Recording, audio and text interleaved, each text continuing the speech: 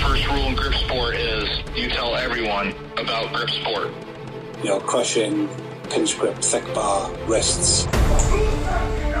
If the best guy in the world can't lift 100 pounds on it, I don't give a shit about it.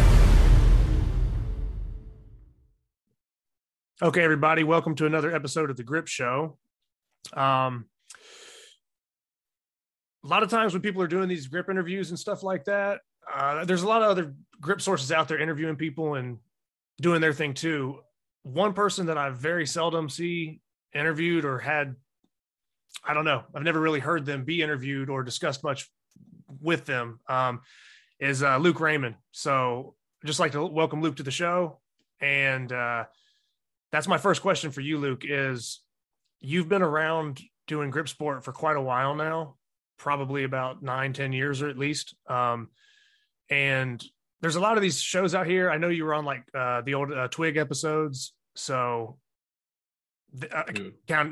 excluding that, how come none of these other people have ever reached out or interviewed you, or have you just turned them down? I haven't even been asked by anybody, honestly. I would definitely do them because it would benefit me as far as like business wise, but also I enjoy talking with people, like kind of giving my story. People can relate to that. So no, I haven't turned anybody down as far as interviews. So yeah, it just it kind of shocks me that there isn't more of your stuff out there, because we'll get into your company and everything that you do with that, but you've consistently been one of the top lifters and at a lighter body weight compared to the heavyweights and stuff like that. But you're a guy that has pretty much hung around that 93 kilo class, around 205. And I mean, you can pretty much lift with anybody across the board in almost any lift.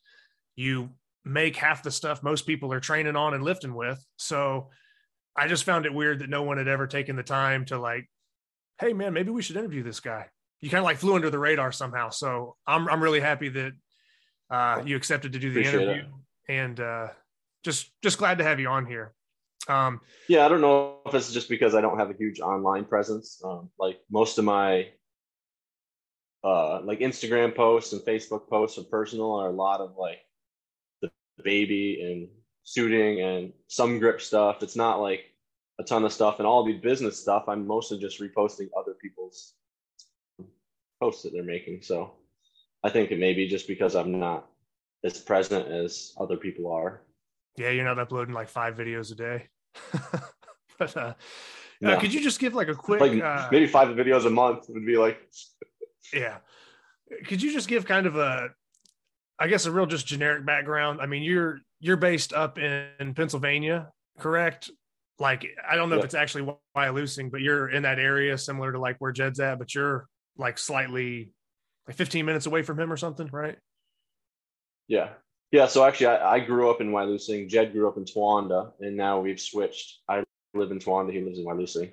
Okay. He's a little bit older than I am, but as far as getting into any sort of strength, I never even touched a weight until I was 22 years old, right after I tore my ACL. So I had a late start for any sort of weight training. And then that is actually what directed me towards physical therapy. So after I tore my ACL, went through surgery rehab. 2 years later, I went back to PT school and completed my master's. And I kind of worked out then, but it was more of like that kind of bro science split of bench, overhead, deadlift, and very little lower body involved with like squatting and stuff like that. So and that's when, so my first 6 months out of school, I was working in Wyalusing at the local PT clinic. And that's where I had known Jed because I'd played like men's softball against him, co-ed softball against him. Okay. I knew who he was. I didn't really have a personal relationship with him as far as like friendship or anything like that. But yeah, so the story of like how I met Jed and got into grip is he became a patient of mine for thoracic outlet syndrome. Okay, I was gonna say, can you disclose the injury? He's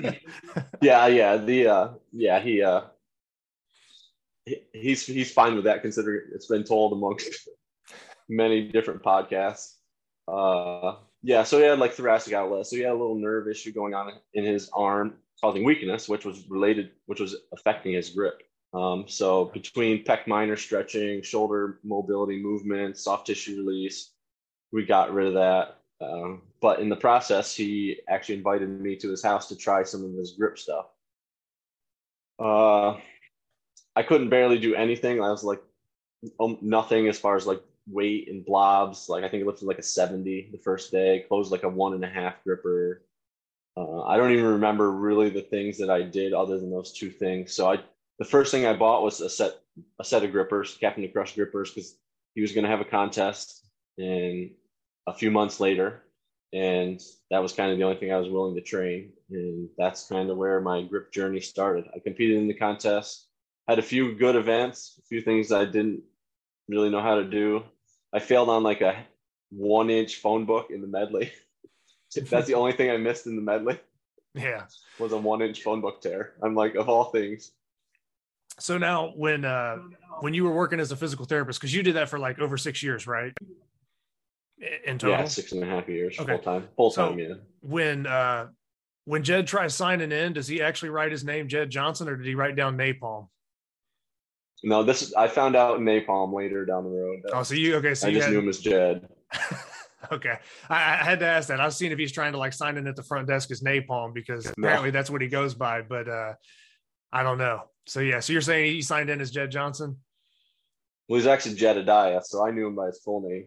Oh man, real official. So in case you didn't know that, it's actually Jedediah. So now he has like 3 names, so it's hard to keep up with.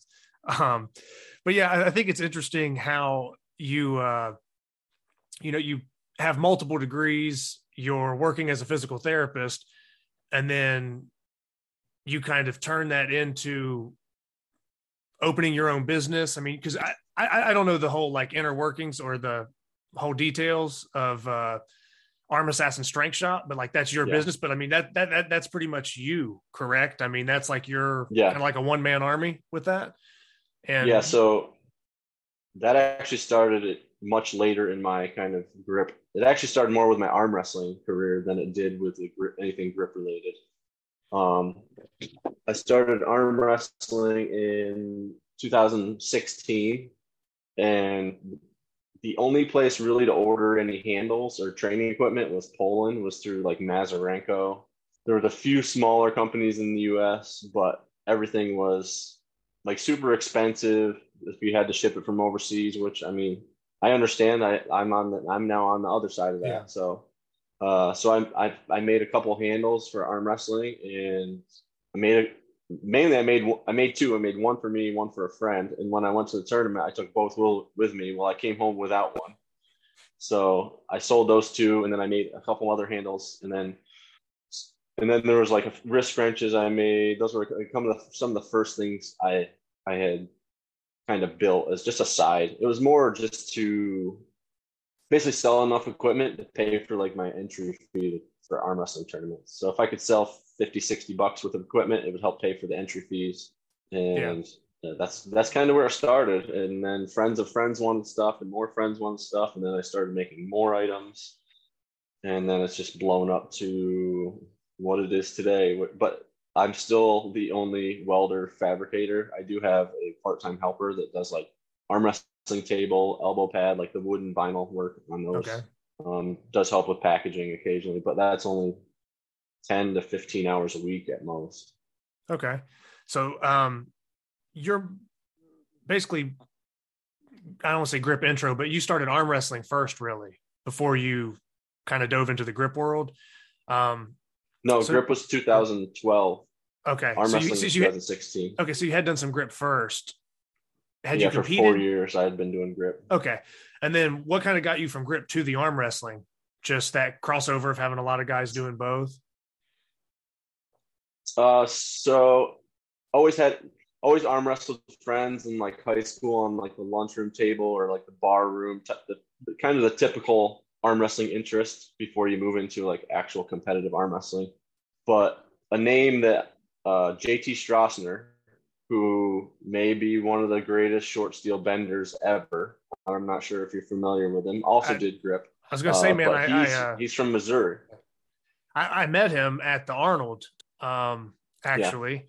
Yeah. Very random. He just came up talking to me and was like, hey, you know, like what events are you guys doing? Because he was with like some arm wrestling people. I think that they were arm wrestling at the Arnold this year and back in March. And he was talking about something, and we kind of got on the subject, and I didn't know him, didn't know what he looked like, but I had seen the name JT Stroessner. I'd seen it before. So this guy's talking to me, and I'm like, oh, like you're whatever, something. I think he announced himself by like his regular name. And I was like, oh, like JT Stroessner. And he's like, yeah, no, that's me. Yeah, he's yeah, I think that's how he's like, hey, I'm Justin or something. Yeah. And I was like, oh, like JT Stroessner. And he's like, yeah, dude, like kind of like surprised that I knew him. And I'm like, man, I've just looked at so many different lists, and some of these names have stuck with me. So whether it was like grip or steel bending, or maybe in some video with you guys, but yeah, no, I actually, like I said, it's kind of a random thing to meet him, but I chatted with him for a minute, but yeah, that was it. But he's like, oh yeah, I know Jed and Luke. And we talked a little bit about that. So, but yeah, so that kind of got you into arm wrestling, or that's one of the people that you worked with? Yeah, he's originally from Missouri, but he was living in our area working for the gas industry. So he's a welder for the gas, for like a pipeline welder for industry. Okay. So he was here, I don't know, 3 or 4 years. And I just randomly saw a flyer on Facebook for an arm wrestling tournament that was in Dunkirk, New York, which is just outside of Buffalo. And I was thinking about going to this just to see what it's about. And JT's like, I'll ride with you. Let's go. So like 2 weeks later, we went to our first arm wrestling tournament. It was literally that abrupt of a decision. Like it was like, let's just go and figure it out. And how did that turn out? So in between those 2 weeks, I actually read James Retoritas. So another grip guy, former arm wrestler, like arm wrestled a long time. So he had a book, Strong Arm Tactics. So in those 2 to 3 weeks, I literally read his whole book, looking through the whole book on like some of the technical side of it. But I basically went in with the idea of just be safe, try not to break my arm. So kind of keep my eyes on my arm, figure out things, and then see how it happens. Well, actually, JT in the amateurs beat everybody left-handed, and I beat everybody right-handed. And then I jumped into the pro class and ended up going 4-2 and taking second place, losing only to Brandon Elsesser. So, and I beat some guys that have been competing for 10, 15 years, and I literally had never even seen an arm wrestling table in person. So that was kind of the start of my arm wrestling journey. But having some grip, hand and wrist strength from grip background was definitely a benefit for me. And then when you kind of, if that's like your first outing and that's kind of the result, you kind of realize, I don't know, like a guy that just shows up for the first time and just pulls 500 on a deadlift, like, hey, I might be good at this. You know, when you get that kind of a result, you're more inclined to kind of stick with it. Like you're listening to that feedback, like, damn, dude, you're pretty good. Or I'm sure people that there were probably like, how long you been doing this? And you're like, oh, this is my first time. And they're like, sure, dude. Yeah, and literally, so I was like, yeah, and that's what it was. Like, I had zero experience other than reading a book. Yeah. So from that, just to kind of go down and maybe have you expand on some of this for the arm wrestling side of things. So that first competition and having that success kind of led into 2016 World Arm Wrestling Amateur Champ. Right hand at 195 pounds. Is that a pretty big competition, or is that like a pretty well-known thing? So we had to travel to Las Vegas for that. Okay. And it was definitely the biggest competition I had ever competed in, as far as like the number of people. Plus, people had to commit. Like we were gonna win a plaque. There was no money involved. The pros, there was a lot of money involved. Like it was like 20 grand for first place for each class. But all of us amateurs that were going there were doing it for a medal plaque and just kind of some pride. So at that point I had done 6 or 7 tournaments. So I at least had some good experience. I had actually traveled to South Carolina for a wedding and stopped at James's house, Retoritas, a month before I went to Vegas, and just went through some basic practice training set up. And that helped me a ton, because learning from him and his kind of idea of where my strengths was, and having his background and understanding, I was able to basically use what he told me to go to Las Vegas and win.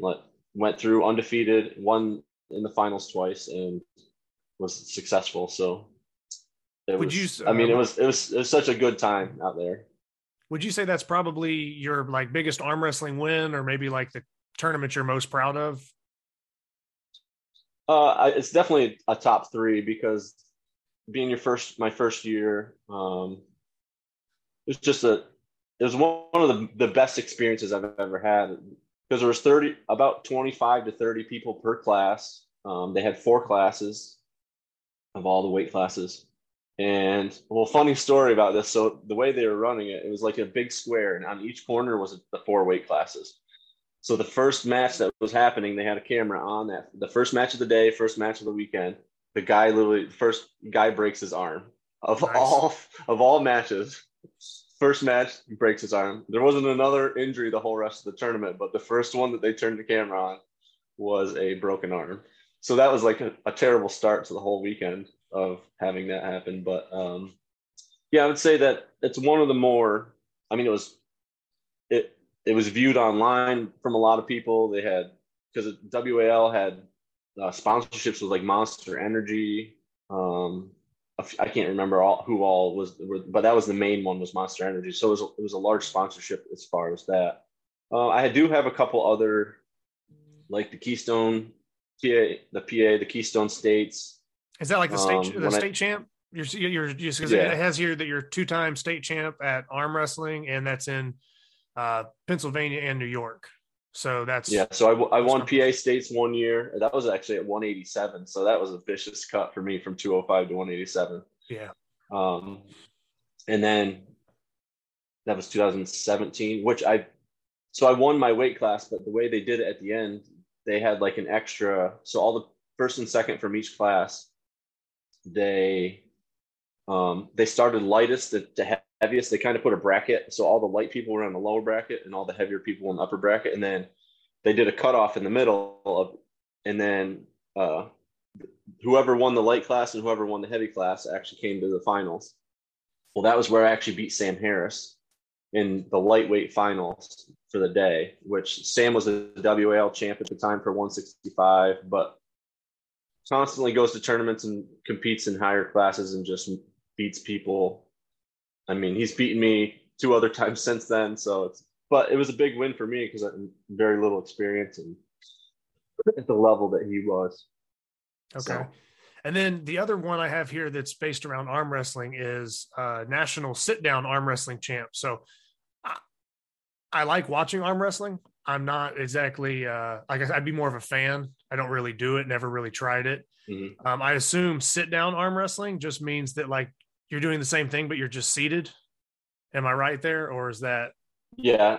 Okay. So the tables are lower, then there's seats that you're sitting on. They actually have seat belts, because if your butt leaves the seat at all, it's a foul, which limits your ability to like finish pinning people. Because sometimes when you're on like a regular arm wrestling table, you can like press and you can get up on top of your arm to press down. Well, you can't do that and sit down. So it's a lot more like hook top, very little top roll, because you can't back pressure, because you can't drop either. So you can't go down as far as your body weight.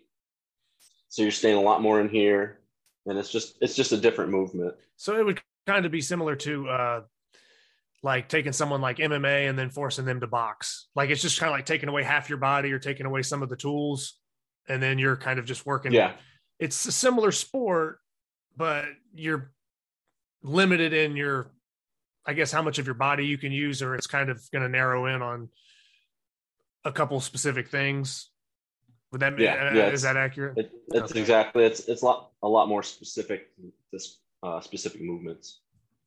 Okay. So from the arm wrestling, and like you said, you're talking started grip around 2013, 2012 or whatever, and then you're moving on to like this arm wrestling stuff in 2016.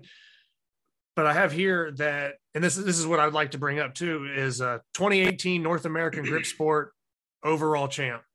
So from that 2016, I mean, were you still competing in grip the same time you were doing these arm wrestling things, and you were just competing in both at the same time? Or was there like different waves where like you did one for a year or two and bounce back and forth? Yeah, so I was doing both kind of the whole way through. Okay. As far as but there'd be times where I would do more arm wrestling and other times where I'd train more grip. So it just varied. Before nationals, I think I took like 3 months off of arm wrestling or 2 months off of arm wrestling, just to kind of let everything heal.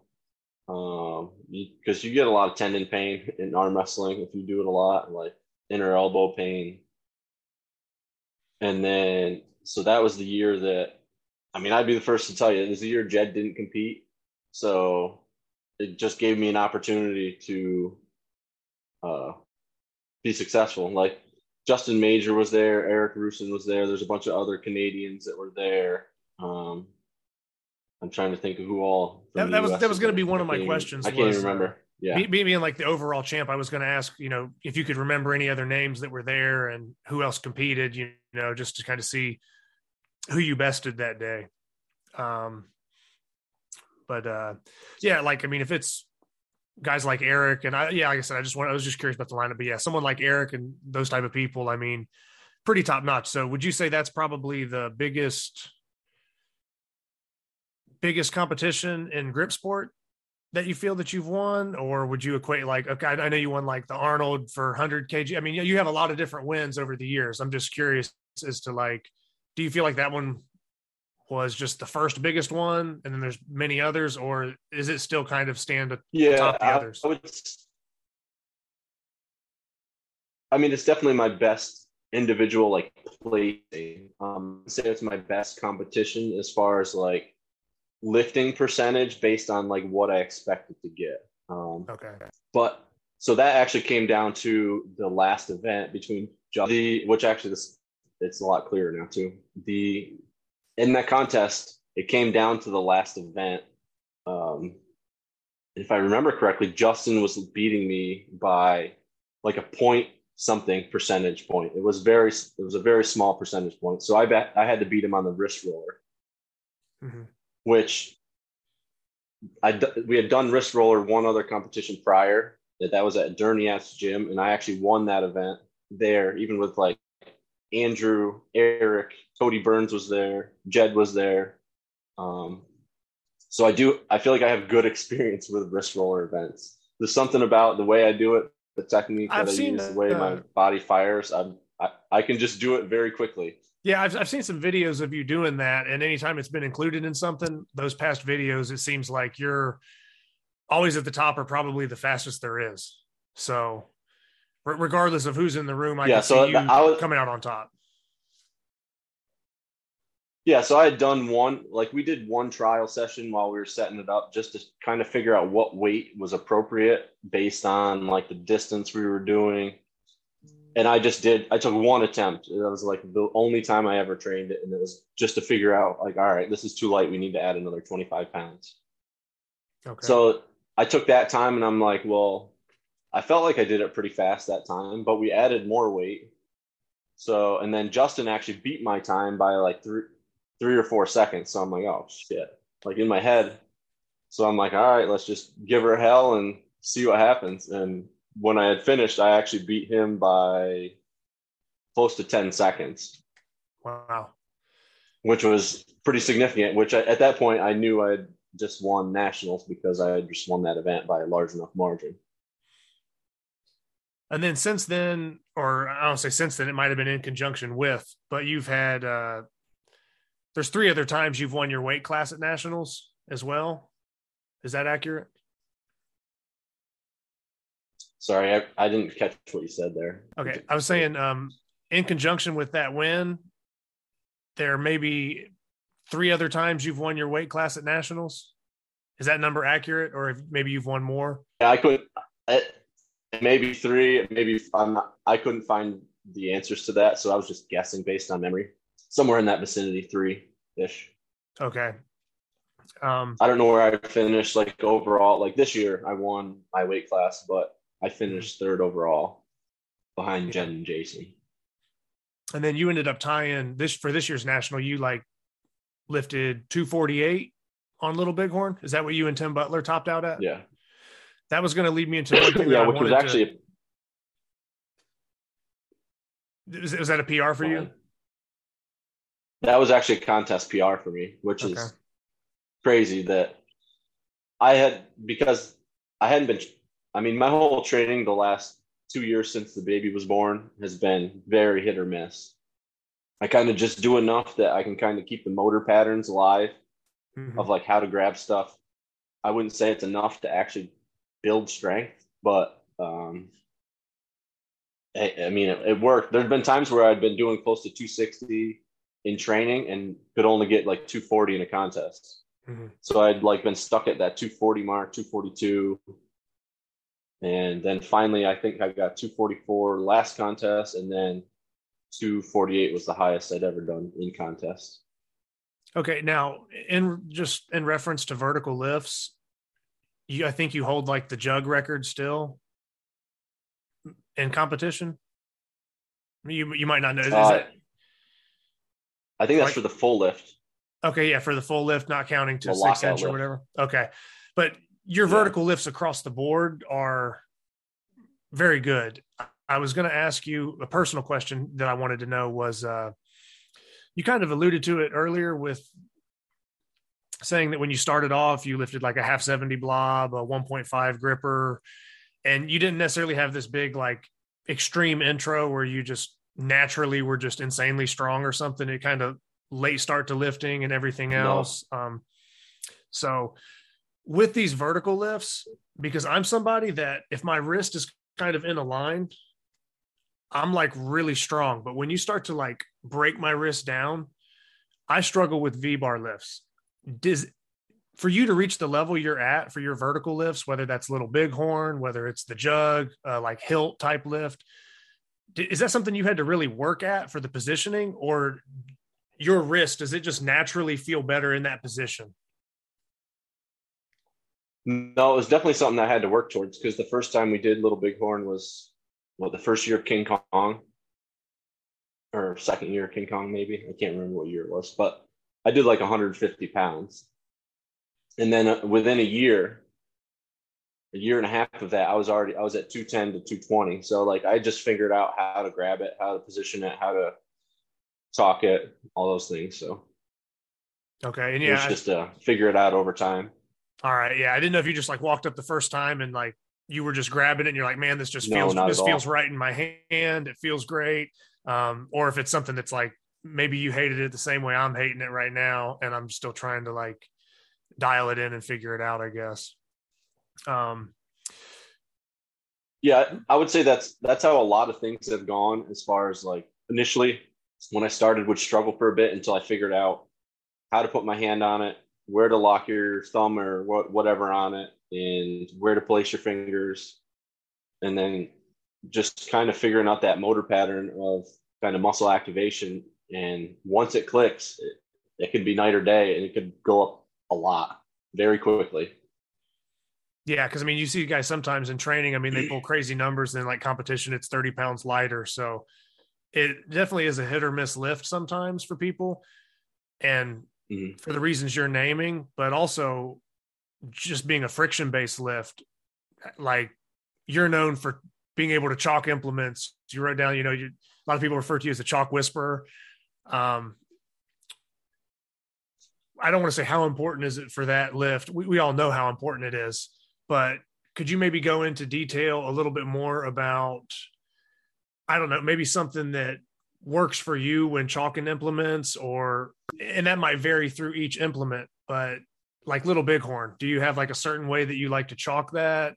And everybody's different, but just to talk about the importance of the friction for a lift like that. Back. I don't. Yeah, they cut out again. I was just basically saying, could you talk about the importance of chalking on a lift like Little Bighorn, or if you have other lifts that, you know what I mean, you chalk differently for certain reasons? Just go into basically maximizing what you can lift on a friction lift, really. Yes, and that varies on the time of year, depending on humidity in the air, the temperature in the room. A lot of it's just feel for me. So sometimes I have to remove chalk and start with a new base. Sometimes I have to use a lot more chalk to try to figure out to get that appropriate texture. And a lot of times it takes 2 or 3 lifts after once you get things figured out to try to get that chalk to set in. So I naturally have very sweaty hands, which in a way helps kind of a little bit of moisture helps the chalk stick to items. Mm-hmm. It's like blobs, a lot of chalk. I just like a lot of chalk on that. Little bighorn blobs definitely require a lot more chalk than kind of anything else, I would say. Plate pinching is another one that it depends on the plate. So like your calibrated plates that have paint versus a cast plate that is kind of more of a raw steel would depend on the texture, but they're going to generally be a lot more chalk on the raw steel and not as much on the painted calibrated plates. Because what happens a lot with a friction based lift, if you get too much chalk, it actually makes it more slippery than it should be. There's a joke that it makes it like there's ball bearings on the surface.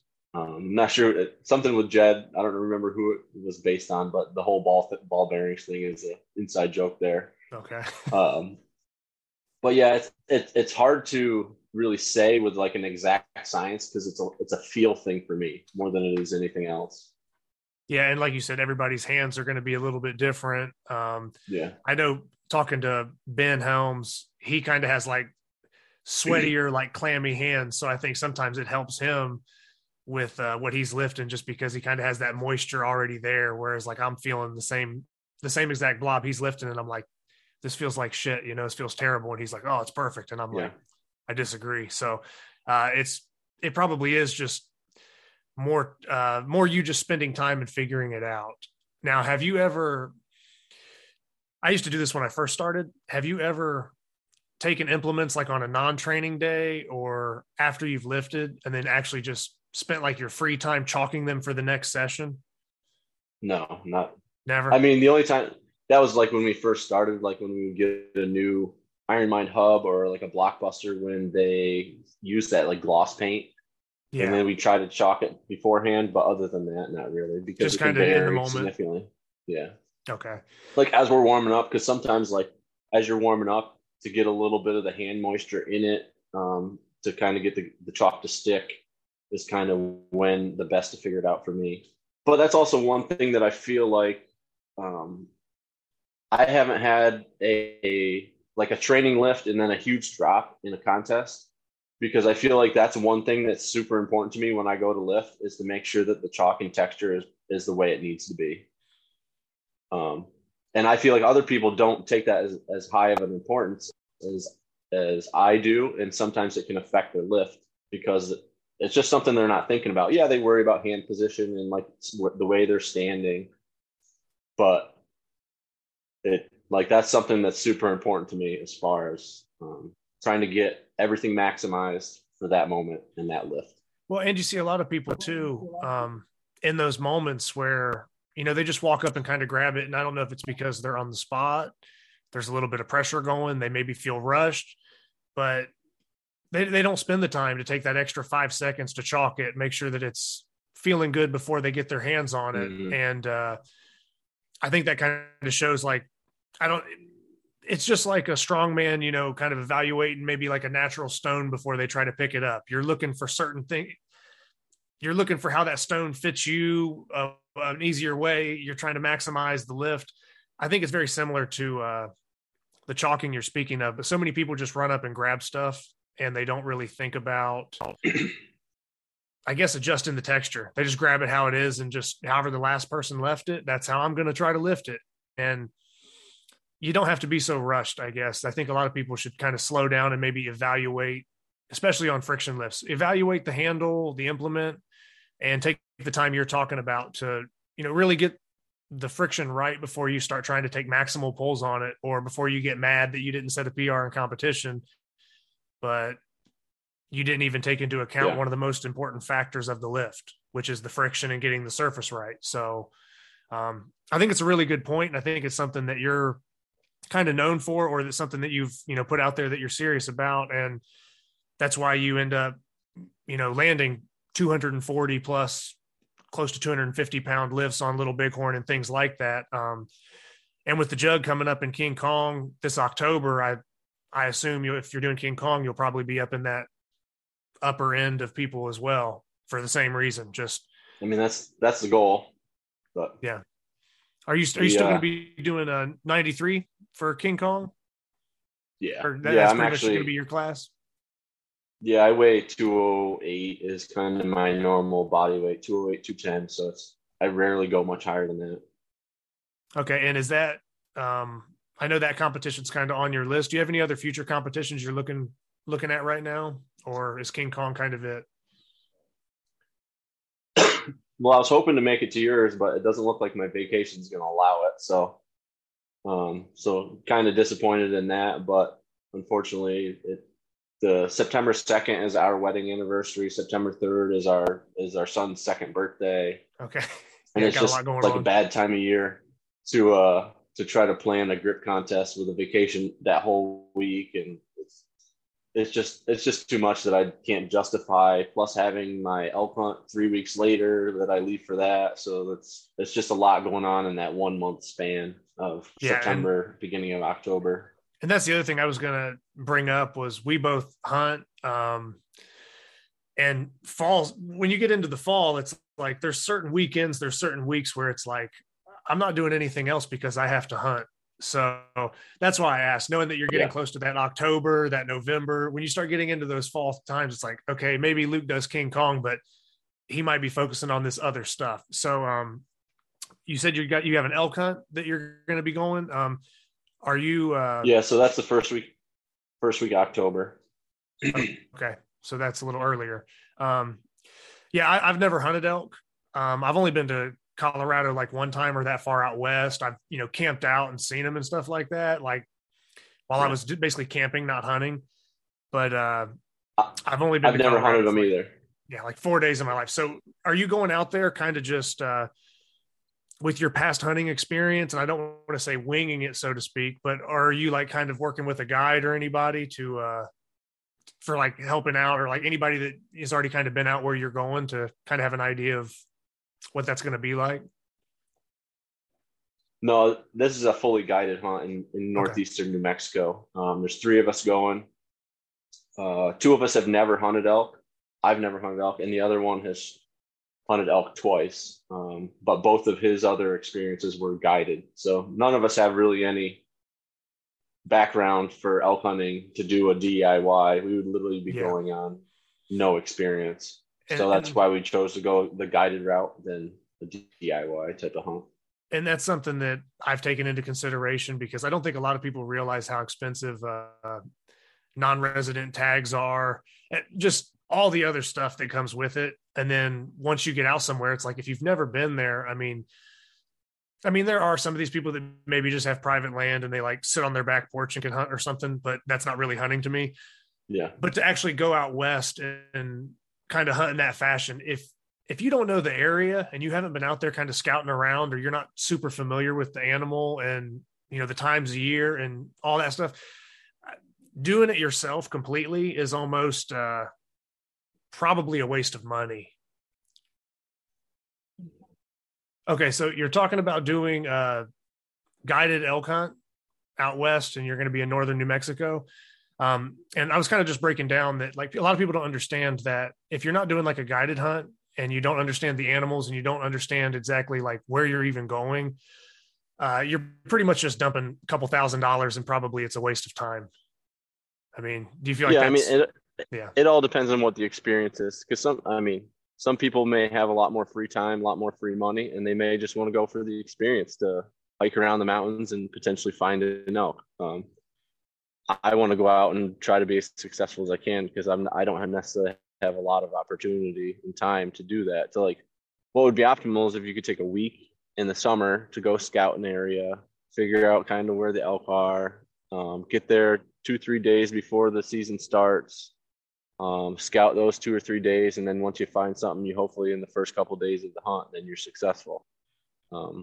I don't have that time. I have the 7-day window to get all that fit in. So And then if you also do like the guided hunt, like you're talking about now, it's like anything else. I mean, you're processing information and knowledge the entire time that you can keep with you for future hunts and stuff like that. So maybe over time, it turns into you having more confidence in going out west and hunting other stuff, or being at a point where you wouldn't want to do a guided hunt. But for, first time going out, first time hunting elk like that.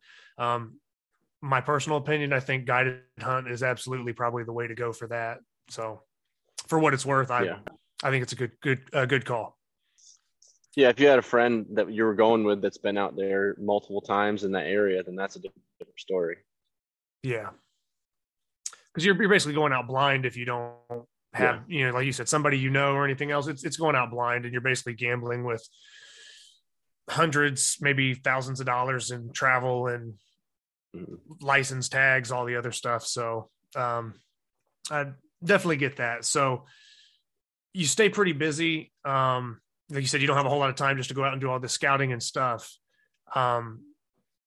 Just wanted to take time to talk about Arm Assassin Strength Shop in general. So I know we've talked about how you started off kind of doing some things on the side where you were making like wrist wrenches or certain pieces, and it kind of was just a side thing.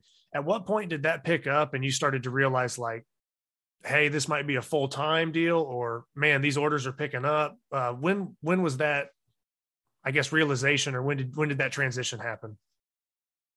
So Memorial Day of 2018 was the last time I worked full-time as a physical therapist. Okay. After that, I had gotten a per diem job, so I could kind of work as much as I needed as a per diem therapist, and then do the business on the side. So I was doing that probably 2 days a week, and then doing the business 3 days a week for that whole next year. And then as the year went along, as 2019 went along, I got a lot busier as far as like number of orders. The money I was making was better because I was getting more orders. I was still in my garage at the time. And then beginning of 2020, so in January 2020, I actually only worked one shift in 2020, and that was the last time I've done any physical therapy, was in January of 2020. And I've been full-time PT or full-time arm assassin since then. Sometimes it's more than full-time. Yeah. Especially you, kind of like you said, being kind of like almost a one-man army. You don't necessarily like get to work the exact same hours every single day. If you have more orders, that might mean more work. So overtime, so to speak. But yeah, I mean, it depends on the volume of orders you're taking in and what you have to get put out and certain deadlines. So yeah, you're probably not always working scheduled hours or typical work hours. And I know you've often mentioned you get up a lot of times like 4 or 5 in the morning when you start. Yeah. So most days I wake up at 4 and I start by 4:30 at the latest. Okay. That's mainly just especially during the summer, is to get through with the heat. Like, so by 10 o'clock, it's like already getting to be way too hot to be in full welding attire. So I try to get as much as possible done by 10:30, 11. And then I do the packaging, running if I need material, and I kind of do all that stuff afterwards. But yeah, and I mean, it's just easier. I'm a morning person. I like, as soon as my eyes are awake, or our eyes are open, I'm awake. Like, it takes me like 5 minutes and I'm ready to rock and roll for the day. But like someone like my wife, she is the complete opposite. So she's more of takes an hour to relax and drink her coffee. And I'm like, drink my coffee on the go. Yeah.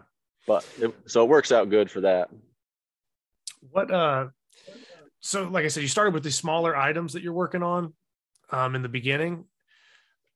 Was it difficult for you to like not only transition to bigger orders and bigger stuff, but like making Saxon bars, making these things? I'm sure there's probably like a learning curve with some of this stuff.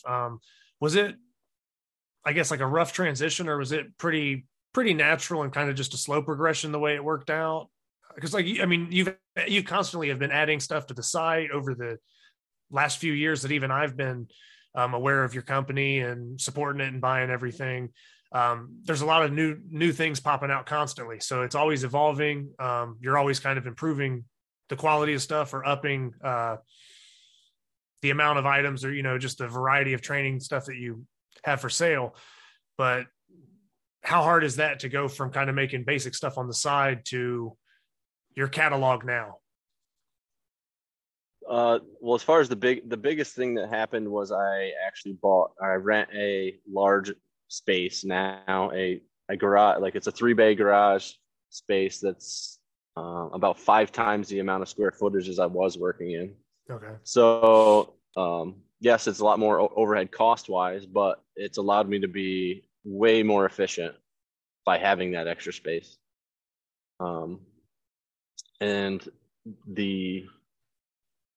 So by being more efficient, it's allowed me to be able to get more stuff done, which has allowed me to kind of broaden the things I can make. So if I have more time and I have more space, I can make bigger items because I have more room to put them. I have more room where I can package them. And that's kind of where things have grown. Sometimes things on the website, someone will ask for a custom item and then it'll become a regular item. So it really just depends on what it is. And then that item might now be offered in 5 different sizes instead of just one size that original order was made by, or maybe offered in different lengths. It just really depends on what the item is and where the idea comes from. Because some things like, say Rogue makes this piece of equipment, well, they only offer it in one size. Well, not everybody wants that one size. So like, how can I make this one piece now have 10 different sizes or 12 different sizes and lengths? Like, so you have different diameters, different lengths. And that's kind of where I feel like my business excels compared to these bigger companies, is I have the ability to move any direction at a fast pace because I am just one person, and be able to make custom. So someone orders an item and they're like, oh, can I get this in standard plates instead of Olympic plates? I'm like, yep, no problem. It's because I make everything after order anyway. So the items, that Saxon bar that you mentioned, like that's been something that's very common, which arm lifting has been pushing Saxon lifts, and plus also GSI has been having Saxon in a lot of grip contests last year. So that's something that's been selling a lot. Yeah, I was gonna say, I know for like the Olympia for arm lifting, they just did they announced a little while ago that they're gonna have a 2x5 Saxon, because normally they've only contested the 3-inch. So have you been getting blown up with a lot of 2x5 orders for Saxon bar? Yeah, I've made like probably 35 Saxon bars in the last month. Okay. So and I'd probably say it's 60% are 2x5s. Yeah. And normally that wouldn't be the case because we'd normally be going by 3-inch. But like I said, you can tell that when something's being contested, everybody kind of wants to train on that implement and get hands on it. Yeah. So then you're going to see that influx of orders. Do you have a piece of equipment that's your favorite to make from like the fabrication standpoint? I wouldn't say favorite. I would say I have a lot that I don't mind making, and then there's a few that I just don't like making. Okay, what's like the biggest? What's the biggest pain in the ass? Like, what's the one when you get the order, you're just like, man, like this is annoying. Well, that wrist, the new like little wrist curl trainer, but I priced that appropriate, that because it is a pain in my ass to make, I'm like, well, it's worth it to make it because the price pays for the inconvenience of having to make it and get everything lined up. But I mean, arm wrestling tables take a long time as far as like profit. They're a low profit item.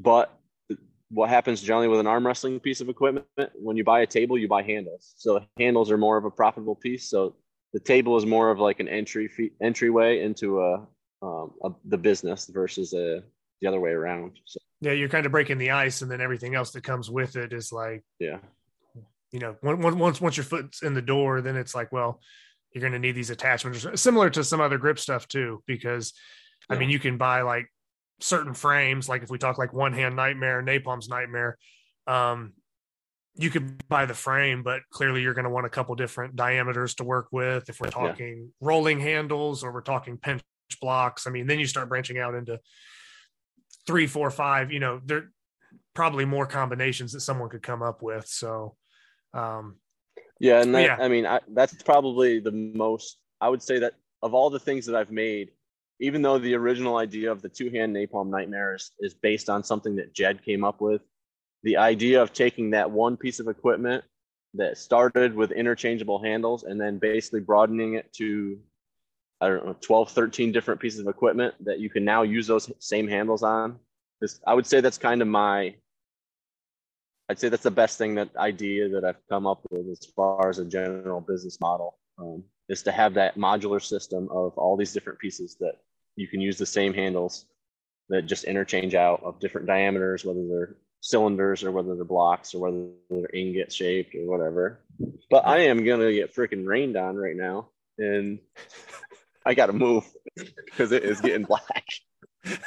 It's thundering and lightning. Back to the hunting room. Hopefully the signal will hold up as you move around and everything. Yeah. But that's all. Yeah, because it's just a couple bolts of lightning over the hill and thunder, all those things that are not good to be happening. We'll move back to the gun room. Okay. But yeah, I'll let you get set up, whatever. Hopefully it'll stay service wise. Yeah, because it worked earlier. I mean, fine. So you would say probably let's say the invention, but yeah, just being able to swap out the different handle sizes is probably one of your favorite things that you've like come up with as like a business model, because I've seen you set up like custom pull-up stations, but those handles can be interchanged again. All right. So Luke had a storm roll in, having some connection issues, but just going to kind of dive back in, discussing kind of like the napalm system, or just having the ability to change different handle sizes. I was just mentioning that, like, I've seen you do like custom pull-up mounts where the handles can be changed, farmer handles, things like that, where the handles can be swapped out.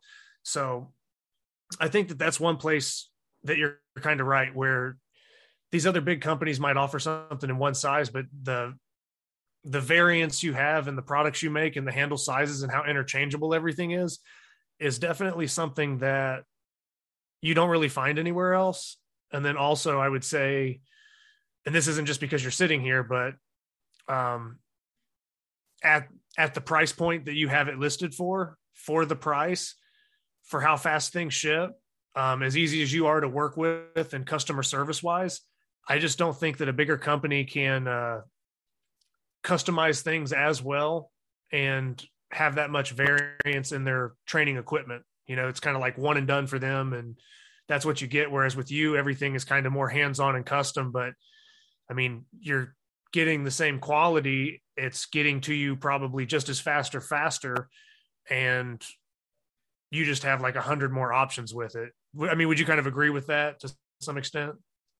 Yeah, for sure. I mean, yeah, so everything is made after someone orders it, which, yeah, you don't get that instant, like, ship the next day, but my turnaround time is 5 to 7 days. And like I said, it's all made after the purchase. And I stay by that 5 to 7 business day turnaround pretty rigidly. I think there's been just a handful that it's like where the 7th day is like a Sunday. So I got to wait till Monday anyway. So it's like, it ends up being an extra day. But, yeah, and like a lot of times with custom orders, people with some custom, it's like, well, it's not the same, so now I'm going to charge you more. I'm like, well, is it the same for me to make it as this custom order versus the normal? Then why would I charge more money for something that's going to be the same amount of work? It might be $1 or $2 different price wise for material, but that's not something that I'm generally concerned about. So, okay, and then as far as we mentioned how like the pickup with the arm lifting using the 2x5 Saxon has kind of picked up some sales in that regard. Is there any other like trend or any other items that are kind of hot items right now that you're noticing, or is it pretty much just kind of standard across the board? I mean, the napalm stuff has always stayed pretty consistent as far as like people ordering handles, ordering one-handed nightmare, or like I said, pull-up bars, wall mounted, rack mounted. So that whole system has been pretty busy. Arm wrestling, like the webbing type handles has always been pretty steady. 30 to 40 items that depending on like contests, whether it be arm wrestling or if somebody that's prominent on social media posts a video using a different piece, then you'll get like an influx of orders of that item. Yeah. Do you have anything new kind of in the works? Maybe that you haven't made yet, or any new items or a training item that hits something differently, or is it pretty much kind of got most of your catalog kind of established? And then if a good idea pops up, maybe you'll make something new, but for the most part. Yeah. So there's, a couple new items. So that Timmy Livingston made that. It's like a rolling pull-up bar, but it's just a single handle, single rolling. So it's like both hands are connected. And that's interchangeable. So I just added that to the website. The hand thigh lift bar that Devin Hoover's been using, I added that as like I don't know if I added that. I got to get a picture of one first before I add it. And then also the bar to load. So like Alex Guija, or however you pronounce his last name. Yeah. So basically it's a heavy lift bar. So it's like a standard length bar, but the center section is like only 16 inches long. And then the rest of it is loadable. So like if you're doing like a hand thigh lift with like 1,500 pounds, you have enough room on it to be able to do it. So yeah, that's kind of the newest stuff that I have as far as items too. Oh, and then an item I've made a few, but I forgot to add to the website was like so they're napalm handles, but so it's like an offset. So like an holly it up like dumbbell where you can add the weight on your thumb side and kind of get pair center of access out of the center to one side, so that you can kind of train it like an inch dumbbell lift where it wants to rotate by putting that side more on your thumb. So those are kind of the newer items that I've added recently. But like I said, it's just random stuff that like, oh, this would work. And there's stuff I've made that I never even took pictures of that I don't even have on the website because I'm terrible at taking pictures. Like I will make an item, I'll package it and be like, crap, I forgot to take a picture. Screw it. I don't feel like unwrapping it. Yeah. That type of stuff. As you know how fun the black plastic wrapping is to take apart. Yeah, no, I've ordered a decent amount of stuff from you.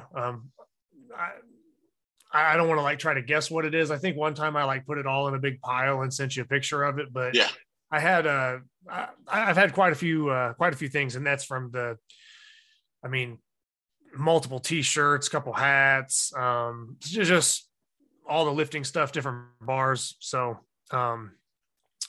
yeah, no, I've definitely, your company was one of the first I really came across because I found out about this stuff from, watching like Jed or like Adam Glass videos and stuff, on YouTube. So that's where I really kind of found this stuff out. And then you kind of see what implements people are using or what's being contested. And then the stuff I'm looking for, these pinch blocks, these rolling handles. It's like, I kind of found your site pretty early and, I didn't know you at that time. And then, getting to meet you and compete with you and compete against you at certain times has made it better because now, I kind of put a face with the business and stuff like that. So it's always cool when you're doing business or promoting a business and you actually kind of know the person and you get along with the person, or, they're cool in person as well. So that definitely helps. Well, I appreciate it. Did you have any other kind of like, I don't know, like a different lane you wanted to travel down? Any other topics to kind of touch on maybe that, I don't know, different experiences? I could come up with stuff on the fly like nothing, but is there anything on your mind that you would maybe want to address or put out there for people? One general thing as far as like people that are new to the sport, I would definitely reach out to people that have been doing it for a while to get some, like Jed offers ebooks, coaching. I couldn't say like, if you don't have someone to train with in person, like that type of stuff is going to speed up your learning curve exponentially. Cause some of it's just like basic of like where to place your hand on a hex block versus a blob. Like, depends. Like, those things can matter a whole lot. And then like where to stand compared to a Euro or a flask. So I think that's one thing I would say to anybody that's new is, one, just try to get with people or go to a couple contests where people that have been doing it for a while are, and that's places you can learn, because you might not necessarily get a ton of info during contests because it's kind of like drinking from a fire hose type of thing. But I mean, the after contest lifting and feats and all that stuff is where you can have fun and enjoy and hang out and kind of learn in a relaxed pace. But so that's just one thing I would recommend for anybody. Yeah, and that's something that I've done. I mean, like Jed's Lift the Blob book, I recommend that to so many people just because I like kind of like the history, all the pictures of the old blobs, and kind of just breaking it down, because there's so many people that, you know, they don't know the difference between like, what's a York Roundhead? Well, what's a fat man? Or they call a next gen a fat man. And they just don't even know, you know, that's a legacy. Well, what makes that a legacy? And it's like, a lot of this information is either in videos out there by, you know, Jed or a lot of other people put stuff out there. Or even if you just check guys that are lifting blobs, but like you said, just, you know, where to place your hand, where to stand, stuff like that. So I've been one of those people that someone might look at me and say I've done some decent lifts, but I'm always quick to pretty much snag like any ebook or any training tool I can, or watch videos nonstop and just study and analyze, I guess, the best guys doing it or someone that's at a higher level than me, and then try to use that information. So I basically second that advice as far as getting your hands on some ebooks and trying to speed up the process, because if you just think you're going to figure it out on your own, or you know what you're doing, you might end up lifting the same numbers on the same handles for 2 to 3 years. And then, oh, well, what happened to that guy? Well, he didn't make any progress and didn't want anybody coaching him, didn't want to buy anything. And then they just kind of fade off or sell their stuff. Yeah.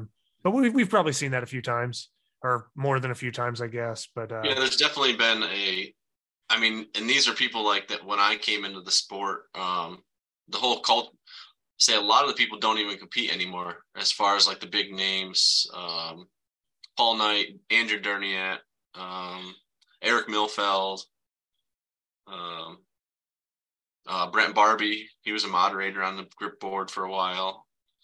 Chris Rice. I mean, Chris is getting up in age, but he was always someone that I was driving to try to beat at grip mess. Even 35, probably 38 years older than I am.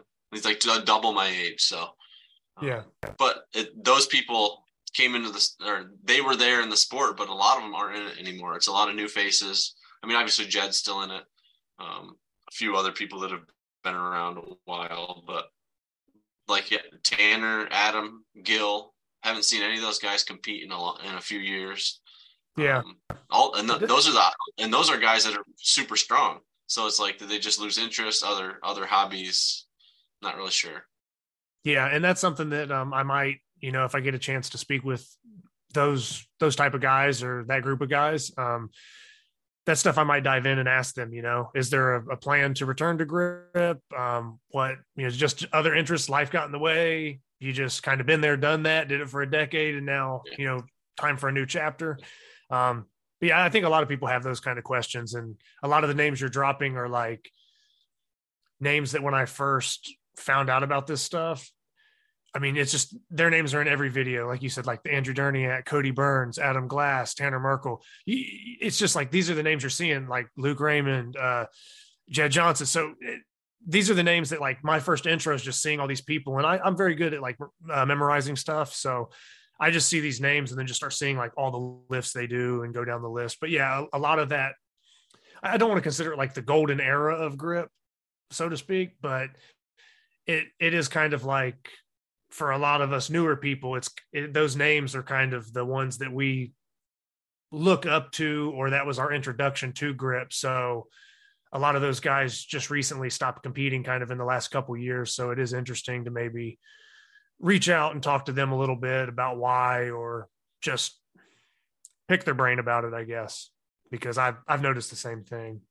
Yeah, as far as like, and there was a lot fewer grip events back then, because they a lot of times they just competed with the same like grippers, axle, and a pinch variation, which a lot of the time was Euro. That was the three primary movements, which they had the elite numbers based on. Mm-hmm. And I would like to see that come back, but then maybe adopt it to newer implements. So like the 2-hand Napalm Nightmare, maybe a 2-hand flask, or you could interchange flask and Euro and have them if someone wanted to use either or. But that was always something that when I first started was a kind of a drive to move into a weight class elite number. And then you have the overall elite, which I still don't even reach the overall elite. It was like 800 pounds between those 3 lifts. And that's something similar to kind of like a powerlifting format. Yeah. Like, you can reach elite in these 3 lifts, but with grip, we have so many different lifts that we're contesting, and the implements have kind of evolved or changed what's been contested. So it kind of makes it hard to pin down like, well, what 3 or 4 things should we use to categorize elite, or if we do pinch, well, what's the most contested or standardized pinch item that would be best? Or if we're doing thick bar, well, it's like I said, it's hard to say because there's a lot of variance now, where like you're saying back then there was kind of more of a staple of a few things, and you could pretty much gauge similar to powerlifting, here's your bench, squat, and dead. So that's where it's at. But I think it's a good idea. And I spoke to a lot of other people. Chaz Strange is one of those people, Stranger Grip. He's mentioned that before in talks and stuff about trying to get some kind of a total back into grip, or find out, certain events, like you said, maybe there's 2 things in this category that could be used that are similar, but I don't know. I think it would motivate a lot of people, and it'd be pretty cool to have again, just to kind of say that you're on a certain level, or just something to strive for other than pulling random numbers on random stuff. And aside from maybe shooting for the best in your weight class or trying to get up the leaderboard list, you don't really have a title placed on it.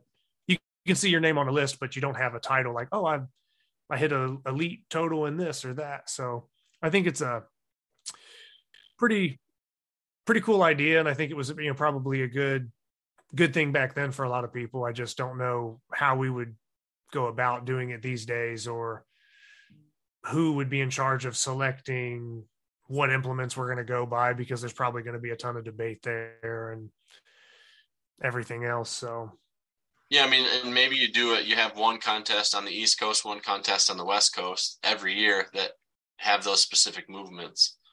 So you can kind of use that, each of those lifting for, like, they have a gripper, a pinch, and an axle, and that's the contest each year. And if you want to go to it and to try to make your way onto this elite list, you have to go to that. I mean, that's just an idea to make it more convenient so that you have kind of the same area. No, and I think that that would be good. Yeah, you just have to probably get some people on the same page with it. But I feel like, I guess this would be another good question, would be, in general, do you feel like grip and grip sport is kind of growing, or do you feel like it's kind of leveled out? Maybe it comes and goes in waves. Where do you see the sport right now compared to when you first were into it? You said there's more stuff being contested and there was less competitions back then, but overall, like, that grip scene compared to today's grip scene, what are some of the differences, or maybe even similarities, if you want to kind of touch on that? Yeah, so I definitely think it's bigger as far as like the number of competitors that are competing in either like a grip sport international based arm lifting, whether it be arm lifting USA or in different countries. So I mean, it's been good as far as that.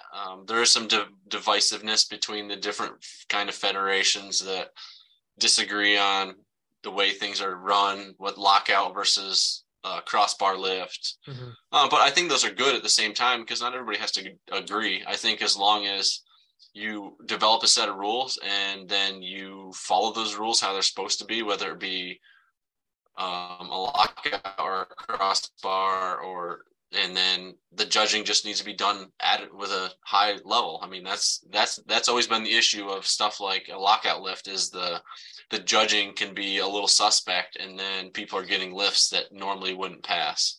And whereas a knock bar, there's no subjective. It's like you either hit it or you don't, and did the handle stay in your hand while you lowered it to the ground? Plain and simple.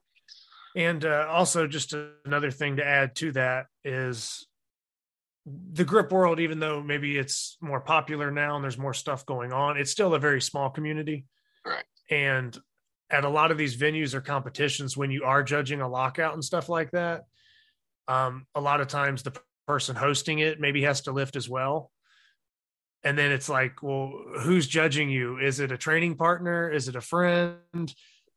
I think it's hard to sometimes find kind of a neutral party in such a small community, because we're such a small community that a lot of times it's the same faces or your friends or people you've talked to, and then they're the ones that are either judging your lifts or you're judging theirs. And it can pop up, that, did you really get that lift, or did you give it to him because it's your training partner? Oh, that was close. So I think that's another issue. It's hard to find kind of a third party judge or someone that's kind of neutral and stepped out of the competition that can maintain that standard. Sometimes I think their judgment gets clouded because they're lifting around their friends and they want everything to go well and they're hyped up, and maybe they're not judging from like a stone cold, just judging. I'm here to judge. I'm not friends with nobody.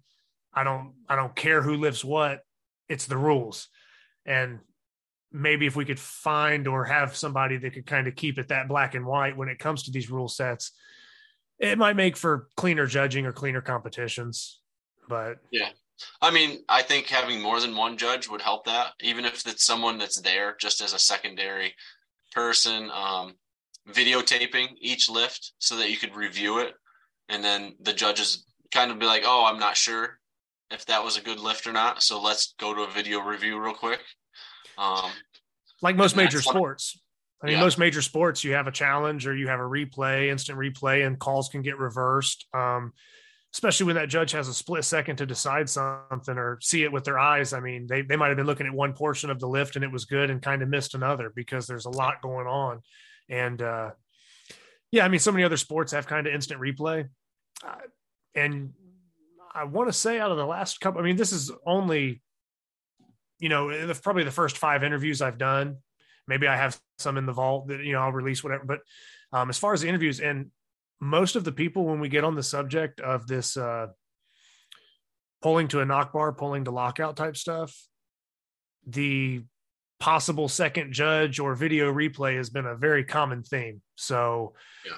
I think that now with someone of your experience, the other people I've spoke to, the fact that this is like the 3rd or 4th time I'm hearing it, it's like, this might be something that we take an episode and maybe I get 3 or 4 other people on here. Cause I plan on doing more than just interviews. I plan on actually doing like topic discussions sometimes, or like debates or whatever you want to call it.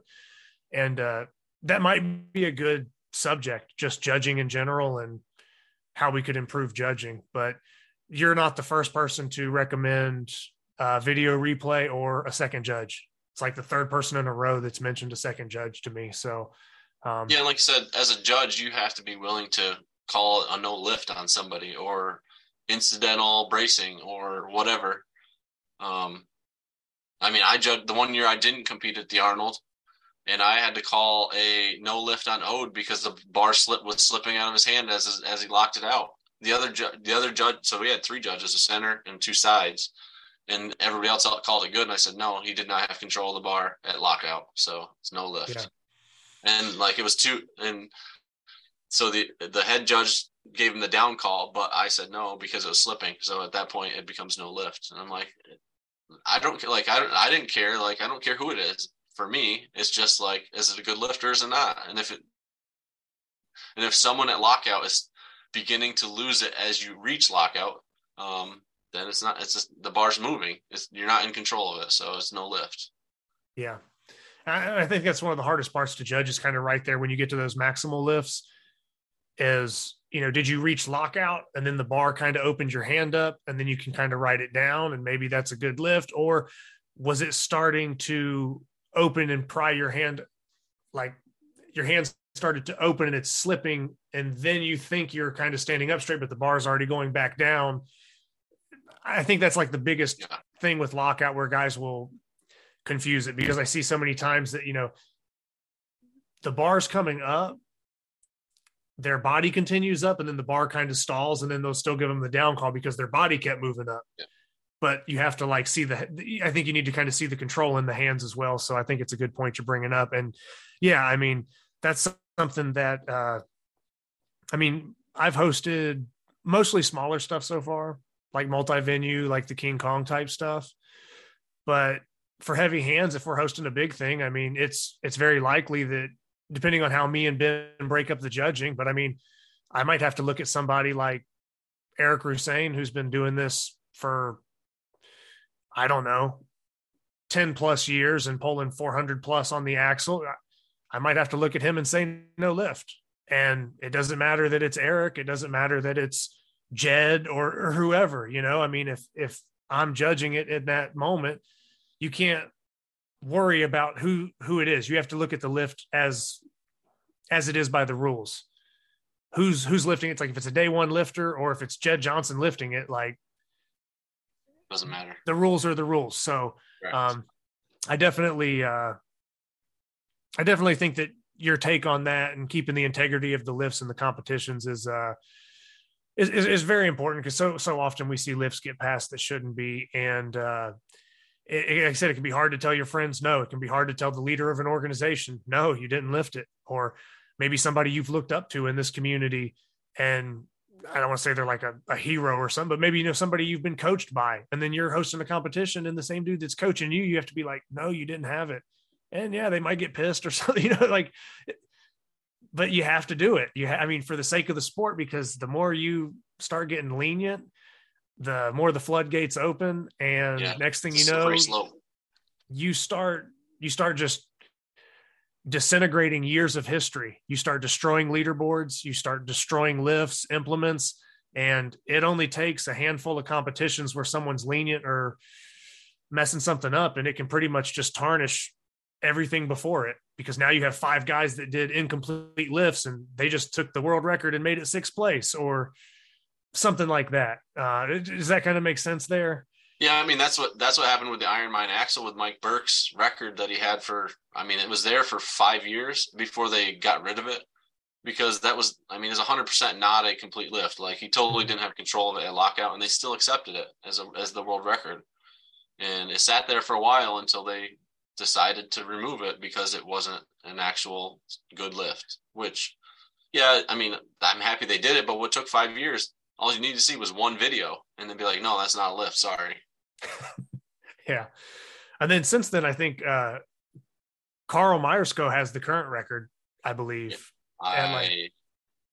For the Iron Mind axle. Yeah, I'm not sure what exactly it is. He set the Rogue axle at the Arnold also. They were up like 550 around there. But I want to say for the Iron Mind one, just because that one has kind of the most history to it, and we're referencing like the Mike Burke lift and stuff like that.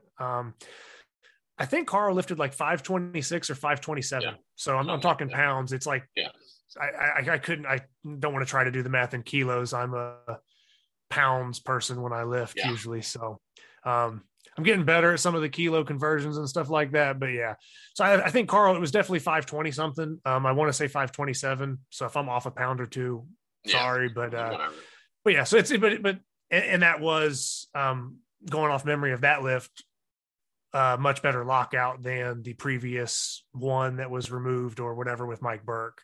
Have you seen the lift that Carl did on it? I feel like I have somewhere, but okay. I can't say with 100% certainty that I remember. Okay. But in my opinion, definitely a cleaner lift, and I don't know, just better. But yeah, so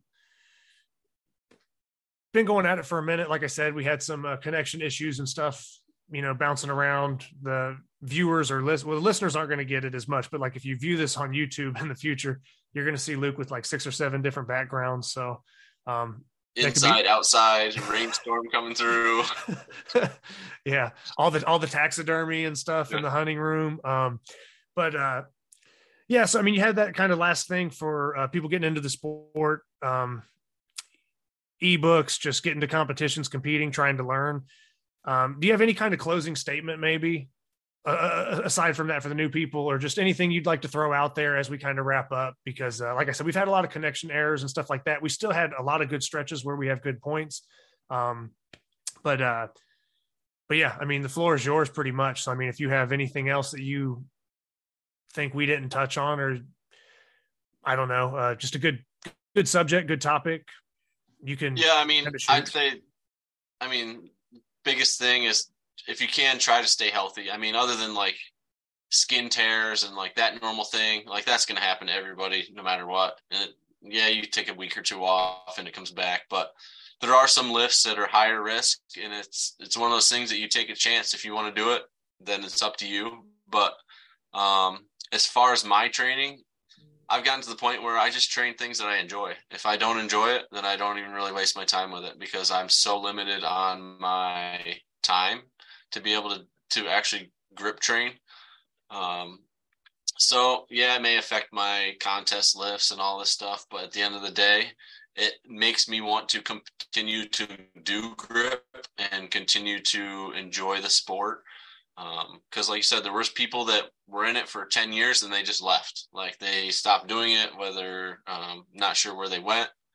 But I'm on year 10 and I want to continue to compete at a fairly high level, I would say. There's some lifts I'm just not going to ever get to a high level. So I got to just focus on pinch, V-bar, try to get my thick bar up as well as I can. It's always been something I've struggled with, but and then just kind of keep at it, because it's a marathon. It's definitely not a sprint as far as your training goes. And like me, like we talked about earlier, like I didn't progress fast. Like it took me like 2.5 years before I even pulled 200 pounds on any sort of pinch device, two-handed. Like it took a long time, and I was training 3 to 4 days a week with Jed, with someone that had lots of knowledge, lots of background. And yeah, so you weren't that guy that was just lifting by yourself and couldn't figure it out with terrible form. You had a good coach, somebody that was knowledgeable right there, and you still had kind of slow gains, you know, through the implements. So, but like I said, it's just been consistency, and there's been times where I take the summer off and I play golf and I do other things, and I might do like 3 or 4 grip sessions the whole summer, and then come back to it in the fall, winter, spring. But it's also kept my passion there, because I don't feel burnout ever. Like I just kind of switched to something else, but that's just me. I have too many hobbies anyways, as far as golf, hunting, and then adding a family and kid involved in it just gets a little bit more complicated, but I wouldn't change it for anything. So yeah, absolutely. And as somebody that's basically going into probably their 3rd year of competing, I've only been competing about 2 years. It's cool when guys like you or Jed or, the other people we've mentioned throughout this podcast do stick around, so I don't know if that's selfish or not, because they might have good reasons for why they're not training or why they don't want to do it. But yeah, I mean, I would love it if some of these guys that haven't competed in a couple of years came out and just, I don't know, maybe just shake it up a little bit. Maybe you got some competition where everybody's like, oh man, yeah, we kind of know how everybody's going to do it. And then it would be awesome if, I don't know, like it might be a stretch, but like it'd be awesome if like Andrew Durniat just came out one time and just see what you pull. Yeah. It's going to be probably crazy regardless.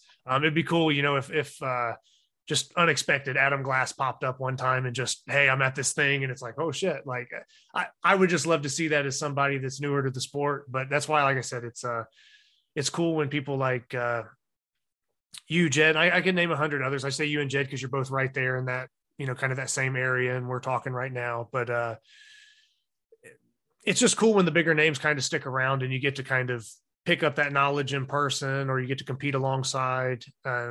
You can almost learn something from everybody at these competitions and stuff. So the more of those bigger names that were like at the top when I first found out about it 2-3 years ago, I would love for those guys to still be competing, because I'd like to go against them. I would like to learn from them. And when they're not, whether it's travel or whatever the issue is, but if they're just not competing and their numbers aren't getting thrown out there, I don't necessarily need that to motivate me. I'm still motivated to just beat my own numbers and, compete against the current crop of people. But you want kind of those people that were there before you that you're kind of chasing after to kind of show up and kind of see where you're at. I don't know. It's just a little extra boost for me at least. Yeah. I mean, like you said, at the end of the day, it's about progressing against yourself. Like, yeah, I go to contests and hopefully I can win my weight class. But at the end of the day, my goal is to lift what I hope I can lift. And if I lose and I lift all my lifts and I do well on my lifts, whatever, like, it's not the end of the world because like someone else had a better day, but I did everything I could to be successful that day. And at the end of the day, that's all you can do. Yeah. And that's probably good advice too for others that are trying to get into the sport, that just focus on yourself. I mean, whether it's 1 pound, 5 pounds at a time, climbing up, focus on yourself. And obviously, look ahead. I wouldn't look down. Look up and chase those bigger lifters, the bigger leaderboards, but don't get like looking so high up the mountain that you almost discourage yourself. Or like you said, maybe the sport doesn't become fun and you lose your passion for it because, this guy outlifted you by 150 pounds on an axle or something. And now you're just like, oh, well, what does that really have to do with you just getting your sets done or getting your work done and bumping your lift up 5 or 10 pounds, So I think it's good advice all around. So whether it's newer lifters or people that are kind of on their own, just training stuff that you enjoy. But if it's something that you don't enjoy, ask the guys that are good at it what they do. Why are you so good at this lift? Hey, and then just take that info. It might be a lift you hate, but if you can still increase it a little bit, it might just help your performance if you plan on competing, or it might get you over some hump in training that you didn't think you'd ever overcome. So, like I said, kind of generic advice that seems common sense, but I think it's worth noting. But I think people can repeat that, but can they actually take it to heart? Because as I started caring less about like my standings and like where I place and just how I did personally, as far as like my lifts, I'm way happier and enjoy the sport way more because there's no pressure on myself. It's like, go have fun and do what you can. Well, and that's that maybe because I'm training less versus like, I feel like when you train a lot, you set these expectations that you need to meet, and can sometimes be a negative because you're putting so much pressure on yourself that absolutely you're not going through your normal pre-lift routine. You're stressing out about a lift. Well, like, what if I miss this lift? What if, like, if you're thinking about that, be like, versus like, screw it, I'm going to give it hell. Let's add 5 more pounds and see what happens. And if you get it, you get it. If you don't, you're like, whatever. Yeah, this is similar to like 2 years ago at Nationals. You were basically like running your arm assassin booth because there was a whole like arm wrestling tournament going on as well.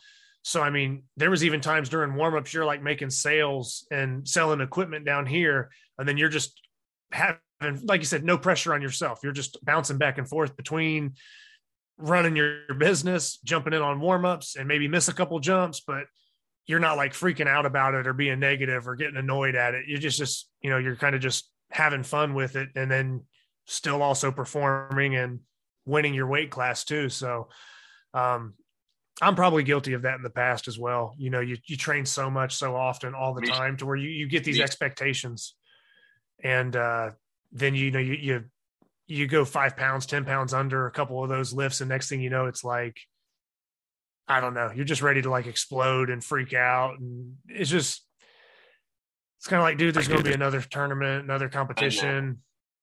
And so I think your approach is from somebody who's been here as long as you have, done as well as you have, to almost say that kind of less is more when it comes to this subject, and say that your passion for the sport or your energy for the sport is probably in a better place because you're doing it less and there's less pressure on you, is probably a lot of good advice for these other people too. That way you're not like living and dying by some expectation when you get there that you almost ruin yourself. So I don't know. I don't think I could say it any better than you did. That's probably it. But yeah, so overall, Luke, man, I've had a good time talking to you. Like I said, I'm gonna have to edit some stuff because there was some hangups with the connection, but that's, like I said, if I could drive 10 hours and, to everybody and across the country and just fly in, and like you said, time, it's the same reason you have, less time to train because you're running a business, you're about to do an elk hunt, you have a kid, family, there's a lot of stuff going on. If I could do every interview in person and have a team around me filming stuff, yeah, I would do it and we'd have no mix-ups. But I'm not a big tech guy. I'm just working with what we got. And I'm going to at least get some editing practice because I'm going to have to piece all these things together and try to make them make sense. So in a way, even though it was a little shaky at certain points for the interview, it's probably going to help future episodes if anything happens, or it's just going to help me be better at editing. So in a way, these kind of screw ups with the connection might turn out to be a good thing. It just might temporarily annoy somebody if they're like, man, they were on a good subject and then it just stopped. But like I said, we can't control that. So we'll just kind of do what we do. And like I said, you'll probably make me better for it because I'm going to have to go in and kind of edit some things and figure it out. And other than that, man, look forward to probably buying some more stuff from you. And speaking of that, okay.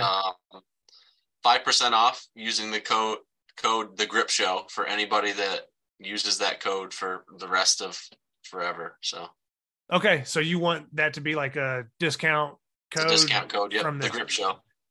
Okay, and I'm 100% cool with that, and that's something that I'll put out there, and just make sure that I'm promoting that as well on my end. So yeah, that means a lot to the show and me, and that probably means a lot to a lot of other people because I like I said, bought plenty of stuff from you. I'm sure it won't be the last time, and just want to keep supporting you and the business.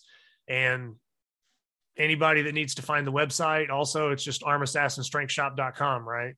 Or I actually have the armassassin.com. is the shorter way to get there. But okay, so you don't have to worry about writing the rest of it out. But okay, so yeah, but that's where you can find Luke's stuff at.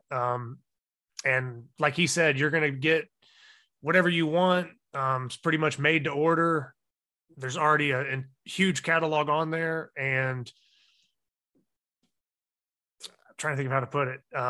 There's already a big catalog on there, but if you need something customized, it's made after the fact. Luke's very easy to communicate with, very easy to get along with and do business with. And you're going to get it within that window that he said he sticks by, because as a customer who's probably bought 30 or 40 items from you, I think everything I've ever gotten has shown up early. I don't think I've ever had a late shipment whatsoever. I think everything's been a day or two early, not to put the pressure on for future people ordering. Well, yeah, I mean, once it leaves my hands, I can't promise what happens with FedEx or UPS or USPS. So yeah, that's on them. So yeah, the people shipping it have a hand in it as well. But as far as what Luke does on his end, everything has shipped very fast for me, been very convenient, and stuff I train with a lot of times, weekly. I'm still training with something from Arm Assassin Strength Shop, no matter what it is. And yeah, so just thanks for your time, and look forward to buying stuff from you, competing with you, competing against you in the future, because we do sometimes run into each other at the same weight classes. I haven't been able to I've probably gotten you on a couple events at times, but I've never been able to beat you at a competition. So maybe that's something, like you said, you had people that you were kind of chasing back. Was it Chris Rice that you mentioned? Yeah. You're trying to chase a certain person or chase their lifts at that time. That's kind of how you are to me, is like somebody that's around my weight class that,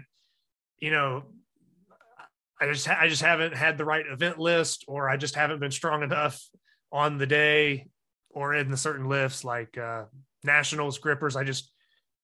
You're like 20 RGC above me on a gripper, and it's like I can only do so much with that, but then and that ends up being a lot. That's like Jed. I've never beat him in a contest ever. There's been one contest, King Kong 20 19. Yeah. If they would have done it percentage based, the first year of the grab ball, I would have beat him by like 0.6%. But because it was reverse strongman and the crusher absolutely killed me. Yeah. I was like 30 places behind him on the crusher. So still never beat him. That's the goal.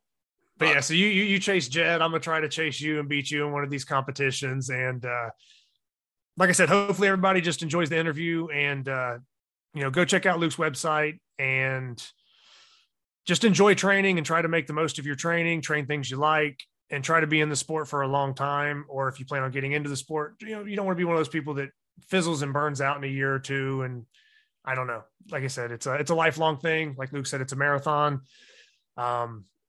Just try to stick with it, and we'll keep the episodes rolling in.